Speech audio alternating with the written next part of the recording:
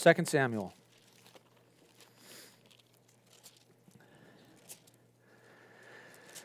We're in chapter 8 this morning. Let's pray as we come to God's word. Lord, we just thank you for the chance to gather your church in your name. Jesus, you're our shepherd. You're our pastor. Lord, you're the good shepherd. And we just want to come to you, Lord. We want to hear your voice. You said, if anyone hears my voice and opens the door for me, I'll come in and eat with him and he with me. And Lord, we hear your voice this morning. We desire to have fellowship with you, God. We don't want just some intellectual exercise of reading a book. We want to meet with the living God. And so, Lord, we just express that desire to you. We pray that your Spirit would speak to us, God. Pray, Lord, that this would be a time of fellowship with each other and with you, tabling with you, Lord, eating with you. And so, God, just speak to our hearts, we pray in Jesus' name. Amen. Sweet. Well, 2 Samuel, where are we at this point in time? So let me just remind you, maybe you're joining us online this morning. Welcome. Maybe you haven't been off for a little while.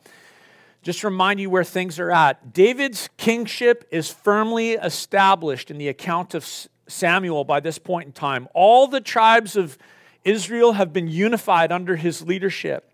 He has established Jerusalem as the new capital city of this unified nation of Israel. King David has brought the throne of God, the Ark of the Covenant, into the city. It's housed in the tabernacle, the tent that the Lord had for it. Jerusalem has become the political and religious center for the tribes of Israel. And it was a glorious time to be counted amongst the people of God. It was exciting. And in his heart for the Lord, David finally verbalized this vision and this dream that he had as a man after the heart of God to build a permanent house, a temple for the Ark of the Covenant, so that it would no longer dwell in a tent. And it was a godly desire. It was a godly dream. And David told Nathan his plans, but when Nathan left that night and said, go do it, the Lord spoke to him and told him that David had a godly desire and dream, but he was not the man for the task. And so Nathan went to David and he said, David, the Lord says to you this, you've been a man of war. There's been a lot of blood spilled with your hands. And the temple of the Lord is going to be built by a man who is a man of peace. And what I love about that is that ultimately we know this, that the one who was to establish the house of the Lord in the presence of God was not one who would have blood on his hand, the blood of others on his hands. He'd shed his own blood to build a house for the Lord, to make you and I the place to house the presence of God. We're the temple of the Lord because Jesus has shed his blood. But before Jesus would do that, Nathan said, your son is going to build you a temple. This is not the job for you, David. And so David said, Lord, I want to build a house for you. And the Lord said, David, I love that you want to do that, but it's one of your descendants who's going to build the house, and he will rule on the throne of Israel forever. And so 2 Samuel chapter 7, where we've spent some time in the last couple weeks, is really the pinnacle of the whole narrative of 1 and 2 Samuel, the central chapter. And the Lord says to David, David, I took you from the shepherd's field, and I'm the one who's going to build you a house. And so we come to 2 Samuel chapter 8, and this is, I would just say this, we're going to go through it quick. We're going to do 3 chapters this morning, okay? Did you pack your lunch? Anybody got some loaves and fishes? Maybe Jesus can do something for us? No, just kidding. We're not going to stay that long. This is a count. We're going to do 8, 9, and 10. And in chapter 8, this is a count after victories of David because the Lord's blessing was on his life and on the house of Israel. This is the author of 2 Samuel demonstrating to us that God was doing the very thing that he had promised David, that he would build him a house. So let's read this. Verse 1, it says this. After this, after what? After the covenant is formed with David, the Davidic covenant. After this, David defeated the Philistines and subdued them and took Metheg-ammah out of the hand of the Philistines.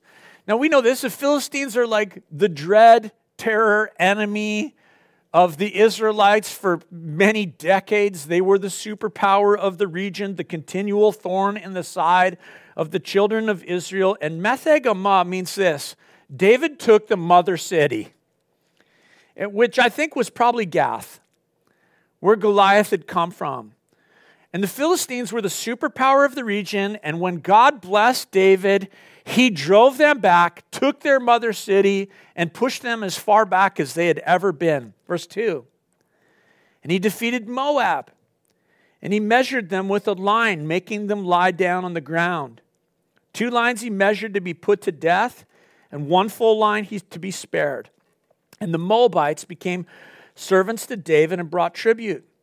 David also defeated Hadaezer, the son of Rehob, king of Zobah, as he went to restore his power at the river Euphrates. And David took from him 1,700 horsemen, 20,000 foot soldiers, and David hamstrung all the chariot horses, but left enough for 100 chariots. And when the Syrians of Damascus came to help Hadaezer, king of Zobah, David struck down 22,000 men of the Syrians. Then David put garrisons in Aram of Damascus, and the Syrians became servants to David and brought tribute. And the Lord gave David victory wherever he went. What an awesome line right there. The Lord gave him victory wherever he went. That is the theme of this whole chapter. If you got a pen and you got a Bible in your hands, that's the sentence to underline, that last sentence of verse 6, because it demonstrates to us that God is working through and for David because the Lord was blessing him, because he had promised that he would build his house, that one would come to whom the kingdom would be ruled forever and ever. One of his descendants. Verse 7. And David took the shields of gold that were carried by the servants of Hadaezer and brought them to Jerusalem. And from Betah and the city of Berothai, cities of Hadaezer, King David took very much bronze. When Toi, king of Hamath, heard that David had defeated the whole army of Hadaezer, Toi sent his son Joram to King David to ask about his health and to bless him, because he had fought against Hadaezer and defeated him. For Hadaezer had often been at war with Toi, and Joram brought with him articles of silver, gold, and bronze. Verse 11, these also King David dedicated to the Lord together with the silver and the gold, and he dedicated from all the nations he subdued, from Edom, Moab, the Ammonites, the Philistines, Amalek, and from the spoil of Hadaezer, the son of Rehob, king of Zobah. Well, this is incredible. David, it is victory everywhere he turns. Isn't this awesome? This is the Lord's work. Kings and world leaders are recognizing the power of David. They're seeking him out, like Toi. Make a covenant of peace with me, David, that I would have your grace and blessing. From those he subdued, David began to just accumulate mass amounts of wealth, gold, silver, bronze. And though he would not be the one to build the temple of the Lord, he began to stockpile treasure for the future building of this temple. And he subdued the enemies of Israel. It was an incredible time of victory for Israel, for David, for the children of the Lord. Check out verse 13. And David made a name for himself when he returned from striking down 18,000 Edomites in the Valley of Salt. Then he put garrisons in Edom. Throughout all Edom, he put garrisons, and all the Edomites became David's servants. And again, it says, and the Lord gave victory to David wherever he went. There it is again. Underline it again. If you got a pen, verse 14, last sentence. That's the summary statement of this chapter. These were the Lord's victories. Verse 15 says this, so David reigned over all Israel, and David, I love this, David administered justice and equity to all people.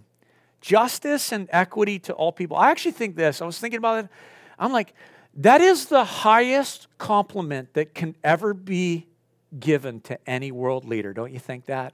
Any ruler of a nation, any prime minister, any president, to say, wow, under that leadership, there is equity and justice for all. Justice and equity are the fruit of God's blessing on a nation.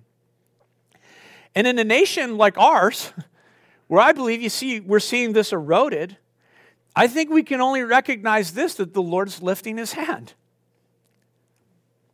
That the wrath of God is revealed, that's what Paul tells us, from heaven against the ungodliness and the unrighteousness of men. And one of the things I found astounding in the leadership of our nation, when I was just thinking about what's even gone down in the last couple of weeks in the lower mainland, all the flooding, and man, the rain's coming up again, isn't it? I'm like, I walked out to my truck this morning, I was standing in a puddle at our house.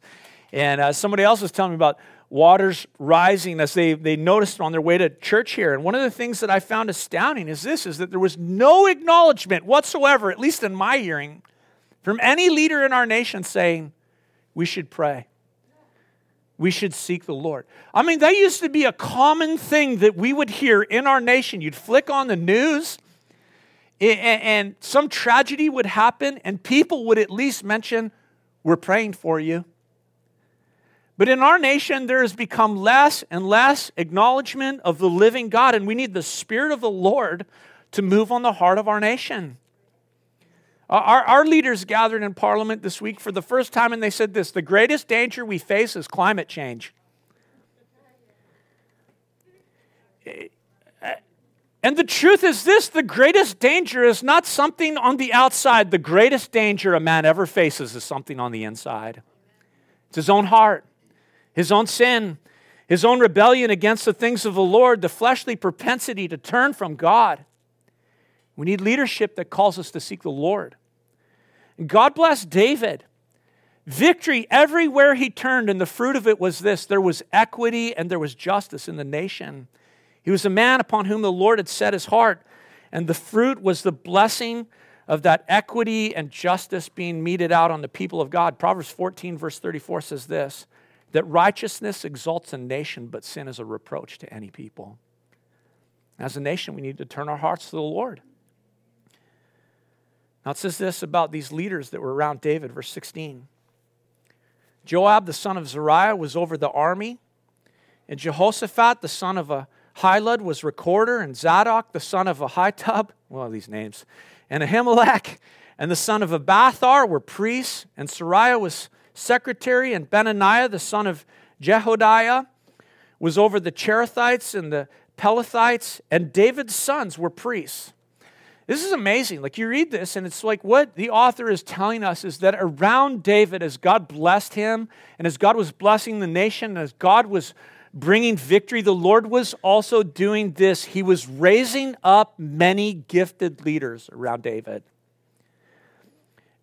It's interesting that it even says his sons were priests. Did you catch that? His sons were priests. That's what it's translated. It's interesting because David's family's from the tribe of Judah. They're not Levites. They didn't have a heritage or a lineage or a family line that gave them access to the priesthood. Some suggest this, and I think it's probably likely that it's saying this, that David's sons were representatives of his kingship. They served as intermediaries between the king and all of these leaders. David and his trusted officials and his sons worked with him to keep the nation on track. A priest is just that. In the temple, a priest was an intermediary between the Lord and his people, between God and the worshiper, a go-between. We know this. Jesus mediates for us before the Father in heaven. He's our great high priest. And so David's sons were mediating on behalf of their father's kingdom. So, I mean, chapter 8, this is all good, isn't it? It's awesome. It's all good. This summary is every godly leader's dream. That's what I would say. The blessing and victory of God was characteristic to everything that was going on in the kingdom of Israel. It is all good. So good that David looked around and he asked, wow, where else can I give justice? Where else can I just be fair to the people of God and give equity? Where else can I show the goodness and kindness of God? And the Spirit of the Lord pricked him. I think this. Lord said, David, remember? Remember that man? The one who swore himself as your dreaded enemy? The one who sought to take your life? That King Saul who put you on the run for all those years, forced you to live in the wilderness? Remember him? You're asking me where you can be kind. Let's remember this enemy. Verse 1, chapter 9. David said, is there anyone left from the house of Saul that I may show kindness for Jonathan's sake? This is amazing. David remembered the house of Saul, and he remembered Jonathan, a man who the scripture says that his friendship was better than the love of a woman. They had planned together that when David was king, Jonathan would help him rule and administrate the nation as a sort of co-regent. They'd rule together. They'd administrate the kingdom to the glory of God. But the Lord had seen that that hadn't happened, as we've seen through the writings of Samuel. Jonathan was killed in battle with his father Saul. And David remembered the house of Saul, and he remembered the goodness of God, and he said, is there anyone in the house of Saul that I can show kindness to for the sake of Jonathan? Incredible grace. This is unmerited favor. Over the top. This is over the top. There's no obligation on David to do this. This is pure, unadulterated kindness. Now check it out, verse 2. Now there was a servant of the house of Saul whose name was Ziba, and they called him to David, and the king said to him, are you Ziba? And he said, I am your servant. And the king said, is there not still someone of the house of Saul that I may show kindness of God to him? Ziba said to the king, there is still a son of Jonathan. He is crippled in his feet. Verse 4, the king said to him, where is he? And Ziba said to the king, he is in the house of Machir, the son of Ammiel, at Lodabar. Then King David sent and brought him from the house of Machir, the son of Ammiel, at Lodabar. And Mephibosheth, the son of Jonathan, son of Saul, came to David and fell on his face and paid homage. And David said, Mephibosheth. And he answered, behold, I'm your servant. And David said to him, do not fear, for I will show kindness for the sake of your father Jonathan, and I will restore to you all the land of Saul your father, and you shall eat at my table always. And he paid homage and said, what is your servant that you should show regard for a dead dog such as I? 2 Samuel chapter 4 sets us up for this story. It's been a while since we were there, but it tells us the background of this man Mephibosheth when he was just a boy, 5 years old. Word came that his father, Jonathan, and his grandfather Saul had been killed in battle. And when the word of their death reached his home, his nurse took hold of him and fled to ensure his safety because he was part of the royal family and you don't know what's going to happen to him. And in the haste of the escape, somehow the boy fell and he was crippled. He was made lame, became lame. In those days, when a throne would transition from one king to another, it was common practice. You put to death anyone who has any sort of lineage to the throne, to the line of ascension. This is why this nurse swept him away to protect his life. And David finds out that Jonathan has this one living son. He lived in this place called Lodabar, which means this, not a pasture. That's all it means. It's kind of funny. It's like, this is a rocky, dry, barren, lifeless place. You know why it's called Lodabar? Because you couldn't lower the bar any lower than living there. And you can imagine Mephibosheth being summoned to King David. This is life or death for him. He's already lame, unable to walk. When he came into the presence of God, into the presence of David, it's amazing what we read here, that he's lame and yet still he falls on his face to the ground to pay homage to the king. He didn't know if he was going to die. He said to David, I'm your servant. And I can only imagine that his voice was trembling when those words came out of his mouth. And David said to him, you don't have to fear. For the sake of your father, I'm going to show you kindness. I restore to you everything that belonged to the house of Saul, and you will eat at my table always. And this is just a beautiful picture in the scripture. I mean, it's one of the most wonderful pictures of salvation in all of scripture, I would say to you. Because this is like the grace of the Lord Jesus Christ to you. When it comes to our salvation, this is what it's like. What an awesome story. Mephibosheth had nothing to offer.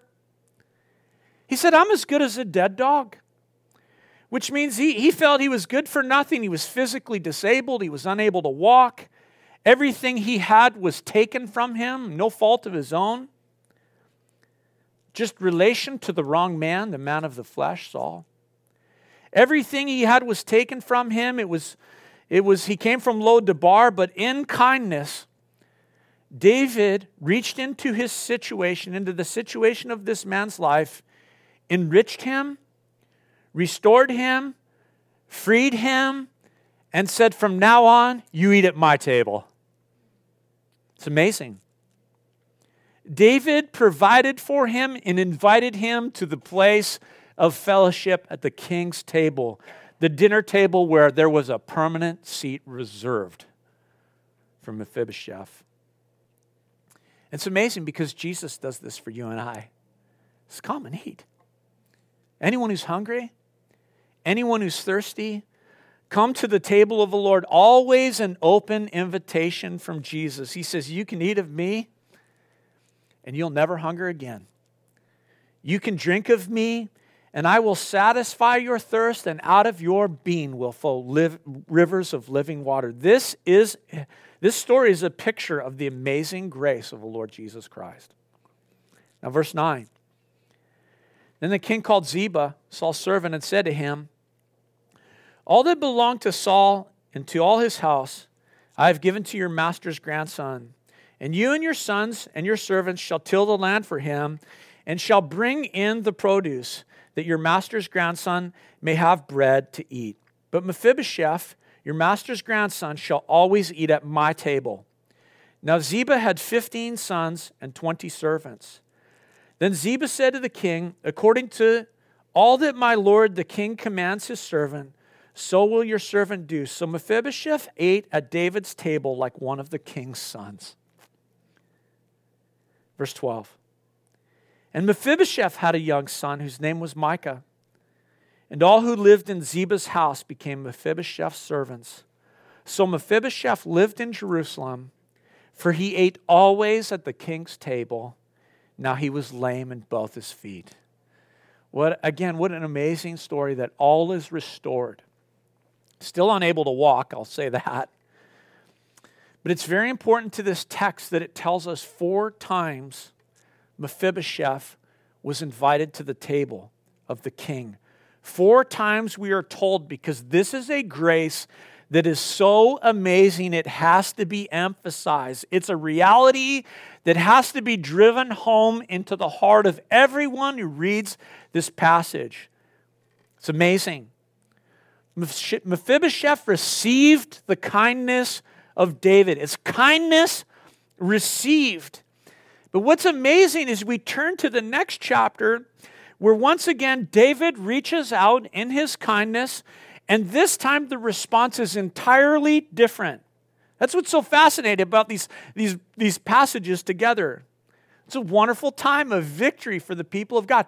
David's just looking for areas and places to be gracious. Once again, he reaches out in kindness, and this time, rather than received, it's rejected. So I'd say this, chapter 9 is kindness received, chapter 10 is kindness rejected. Let's check it out. Verse 1.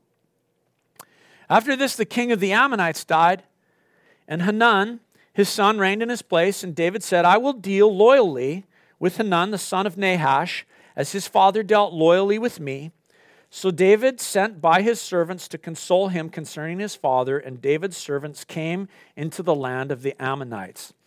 Now, verse 2, the word that is translated in our ESV loyally, in the version that we're reading here, is the same word from the Hebrew language, hesed, which expresses kindness.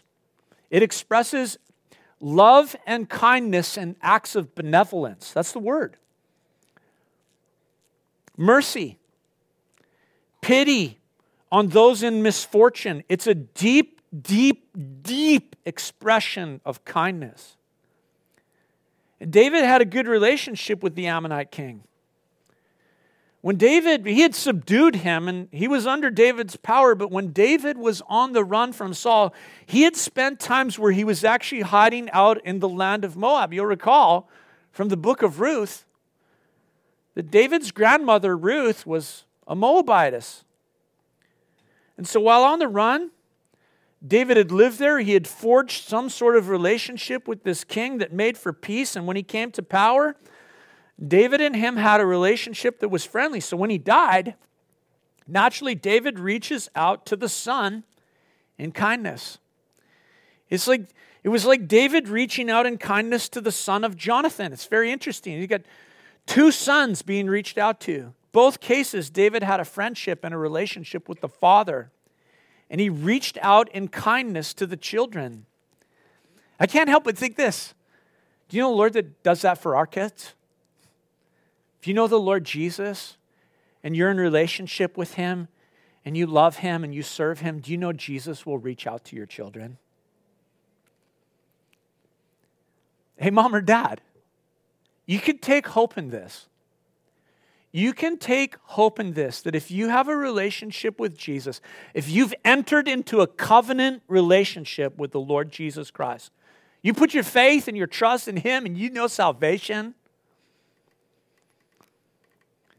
then you can trust this, that in his kindness, in his hesed, in his mercy, in his benevolence, in his grace, the Lord Jesus will go to your children and he'll say this: I invite you to the table. Come and eat with me. Come and know the mercy and kindness that your father knows. Come and know the mercy and kindness that your mother knows. Enter into covenant with me, I invite you. Will you let me show you my mercy and kindness? I think about Mephibosheth, the first son that this offer goes to. Mephibosheth was a broken man. He knew his own brokenness. It was plain for everyone else to see. They could see he couldn't walk. He lived in a barren place, away from the family inheritance. He knew that it was likely that he was going to die, that he deserved to die. So to take David up on his offer for Mephibosheth wasn't a hard thing. It wasn't a hard thing for him to say with a heart of humility, yeah, I will take what you are offering because I know what I am. I want what you're offering me, David. I'll be your servant. I will be your servant. And David said, that's right. And you're going to eat at my table. David reached out to Hanan, another son, expressed the exact same kindness. But this man was rich, a prince, proud, arrogant, self-centered, prideful. Let's see what happens. Verse 3. But the princes of the Ammonites said to Hanan, their lord, do you think because David has sent comforters to you that he is honoring your father? Has not David sent his servants to you to search the city and to spy it out to overthrow it? So Hanan took David's servants and shaved off half their beard of each and cut off their garments in the middle at their hips and sent them away. When it was told David, he sent to meet them, for the men were greatly ashamed. And the king said, remain at Jericho until your beards have grown, and then return. Wow, what counsel this man gets, it's like they say the counselors to Hanan say, this is a trick. This isn't an offer of kindness. This offer, it's not sincere.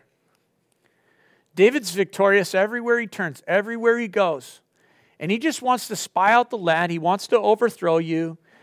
And so I don't think you should respond to this offer of kindness. I think this, as I read that, I think when it comes to the offer of the kindness of the Lord Jesus Christ, there will always be similar voices in your life saying the same thing, offering their counsel, saying you can't trust Jesus.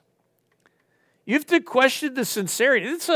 Question the sincerity and the truthfulness of the offer. And this tells us this. Look I would tell you this, especially to those who are young. Who you take counsel from, it matters. Who are you listening to? It matters.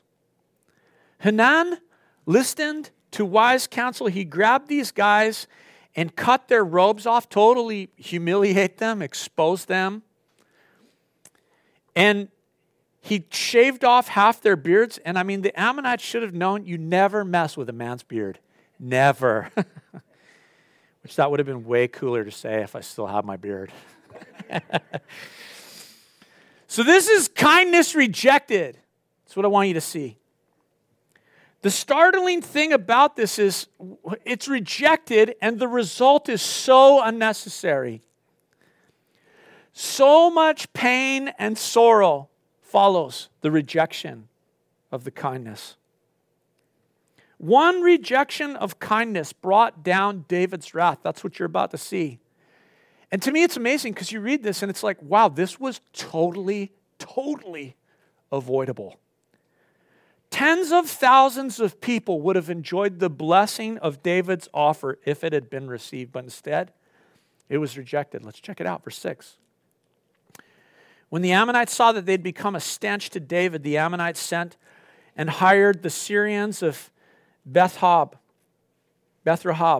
and the Syrians of Zobah, 20,000 foot soldiers, and the king of Maacah with 1,000 men, and the men of Tob, 12,000 men. So they've assembled now an army of 33,000. And when David heard of it, he sent Joab and the host of the mighty men.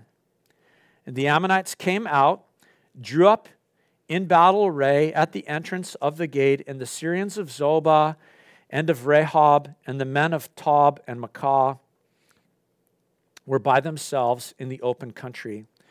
When Joab saw that the battle was set against him both in the front and the rear. So Joab's facing this army. They're using a pincher movement.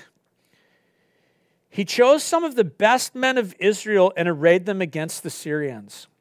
The rest of his men he put in the charge of Abishai, his brother, and he arrayed them against the Ammonites. And he said, if the Syrians are too strong for me, you shall help me. But if the Ammonites are too strong for you, then I will come and help you. Be of good courage, and let us be courageous for our people and for the cities of our God. And may the Lord do what seems good to him. So Joab and the people who were with him drew near to battle against the Syrians, and they fled before him. And when the Ammonites saw that the Syrians fled, they likewise fled before Abishai and entered the city. Then Joab returned from fighting against the Ammonites and came to Jerusalem. Verse 12, I would say, is worth underlining. I love it. Again, let me read it to you. Be of good courage. Let us be courageous for our people and for the cities of our God. And may the Lord do what seems good to him. I love that. It's like, just be courageous. Just be a man or woman of courageous and stand up and do what's right, and the Lord will do what he's going to do. Verse 15 now. When the Syrians saw that they had been defeated by Israel, they gathered themselves together, and Hadaezer sent and brought out the Syrians who were beyond the Euphrates. Man, this thing is just escalating. They came to Hilam with Shobach, the commander of the army of Hadaezer, at their head.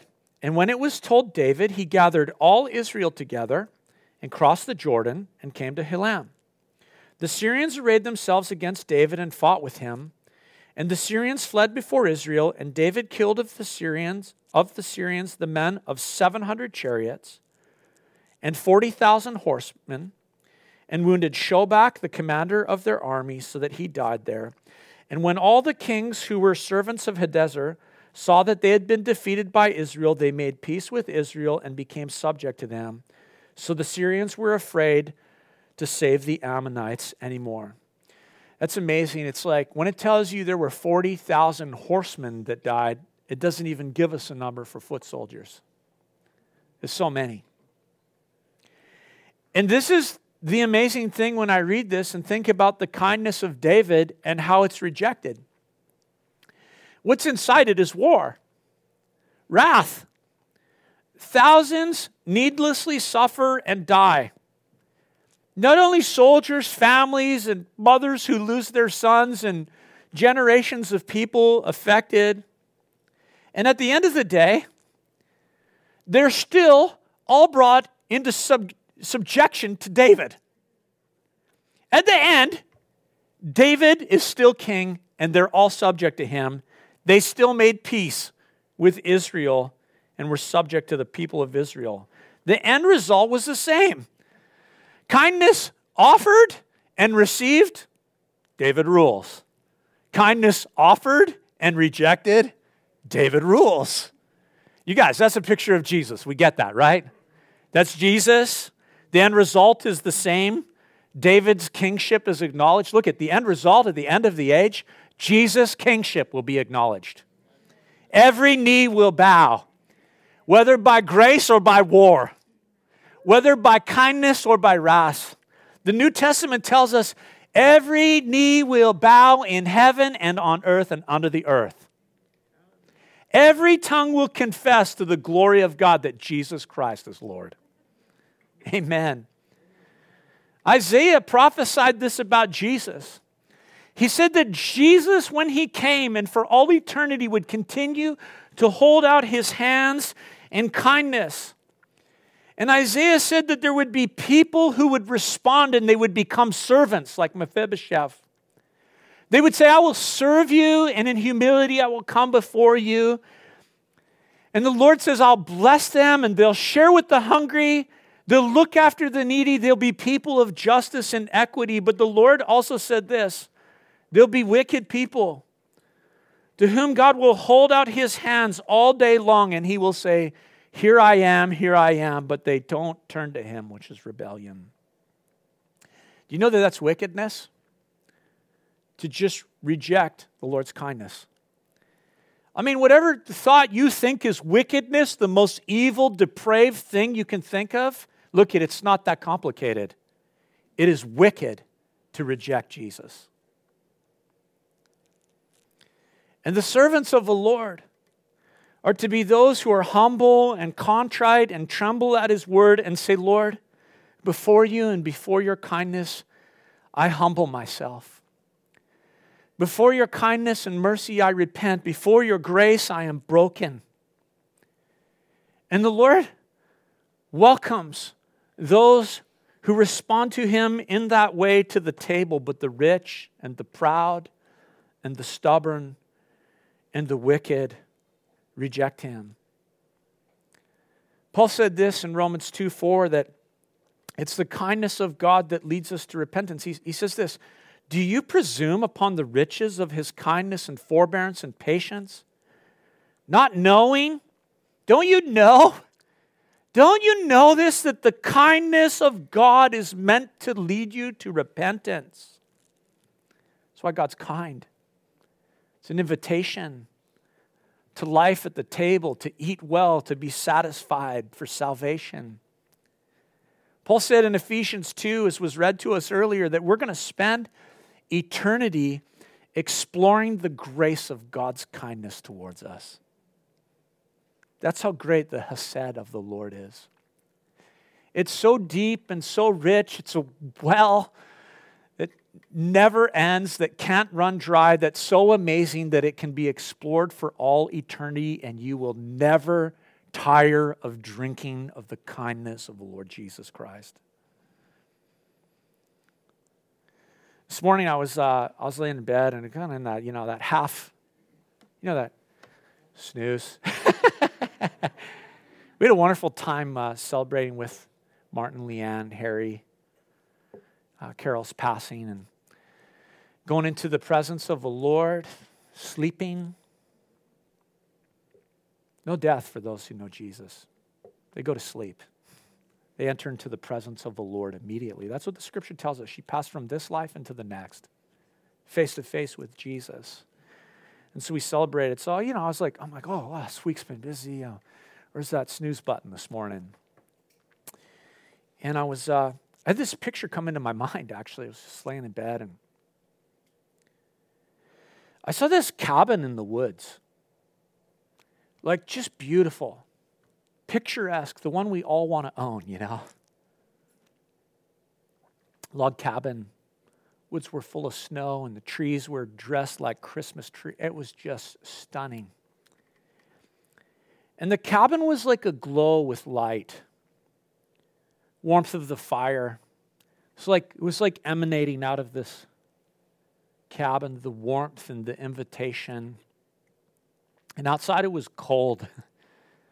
There was snow on the ground, and the trees had their winter coat.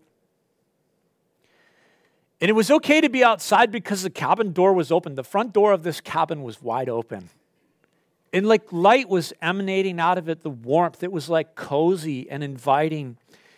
And there was just this, I had this sense in my heart. I'm like, wow, look at that. There's just a standing invitation to enter. All you had to do was walk in and enjoy the safety and the warmth and the comfort that was offered. But it was dusk.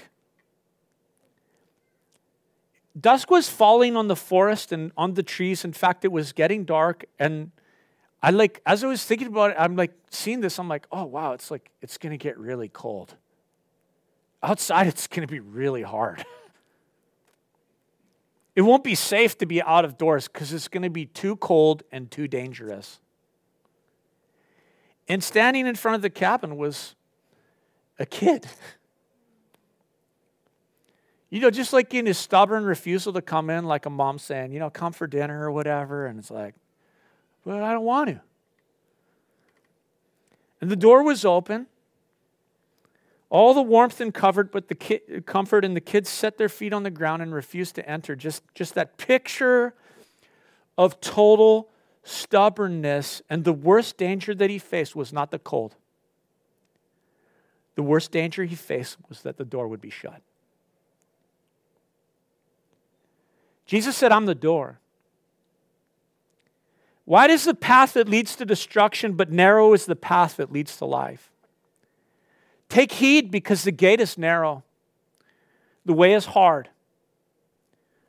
The way is hard that leads to life, and few find it. Church, dusk is upon us. The door is open. But when it closes, it will happen suddenly. Don't reject the loving kindness of a Savior who reaches out his hands to you all day long. Don't reject the one who has opened the door. Kindness, it can be received and it can be rejected. Let's pray this morning. I'm going to invite the worship team to come. Would you guys stand with me?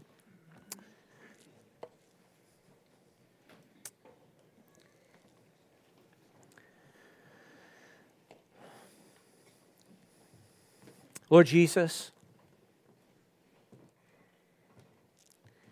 we humble ourselves before you this morning, Lord. Say, who are we? Dead dogs? Crippled men and women? Broken? Coming from a land that's barren? And Jesus, you invite us to life and life eternal. Say, come eat of me. Come drink of me. Come take in of my kingdom and my glory.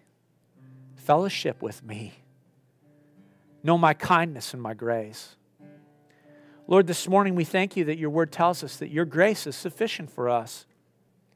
We don't have to be perfect. Don't have to have our lives all together, buttoned up, neat and tidy like a Christmas present. Lord, you invite us to come with the mess. And you said this, that you're perfect, that you are made perfect in our weakness. And so, Lord, we come in weakness and trembling and fear. before a living, holy God. Say, Lord, we're empty-handed and we have nothing. But Jesus, we come to eat and drink of you. We thank you today for opening the door, for going to the cross, for bearing our sin, for dying in our place, for demonstrating your power over sin and death by being raised from the dead. Jesus, we confess you are King of Kings and Lord of Lords. We confess, Jesus, and acknowledge whether by peace or by wrath, every knee will bow and every tongue will confess. Jesus, we choose the path of peace, the hard path, the narrow path. Lord, would you keep our eyes fixed on you, Lord? We pray, God, that we would eat at the table often, that we'd eat the bread and know how it satisfies. We drink of you, Lord, and be quenched. Lord, would you expose the fallacy of other wells, of false tables, of false things that we eat of.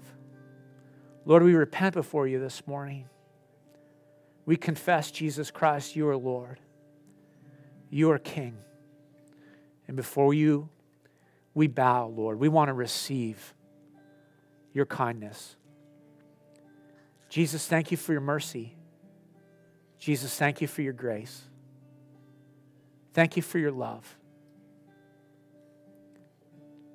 Thank you, Lord.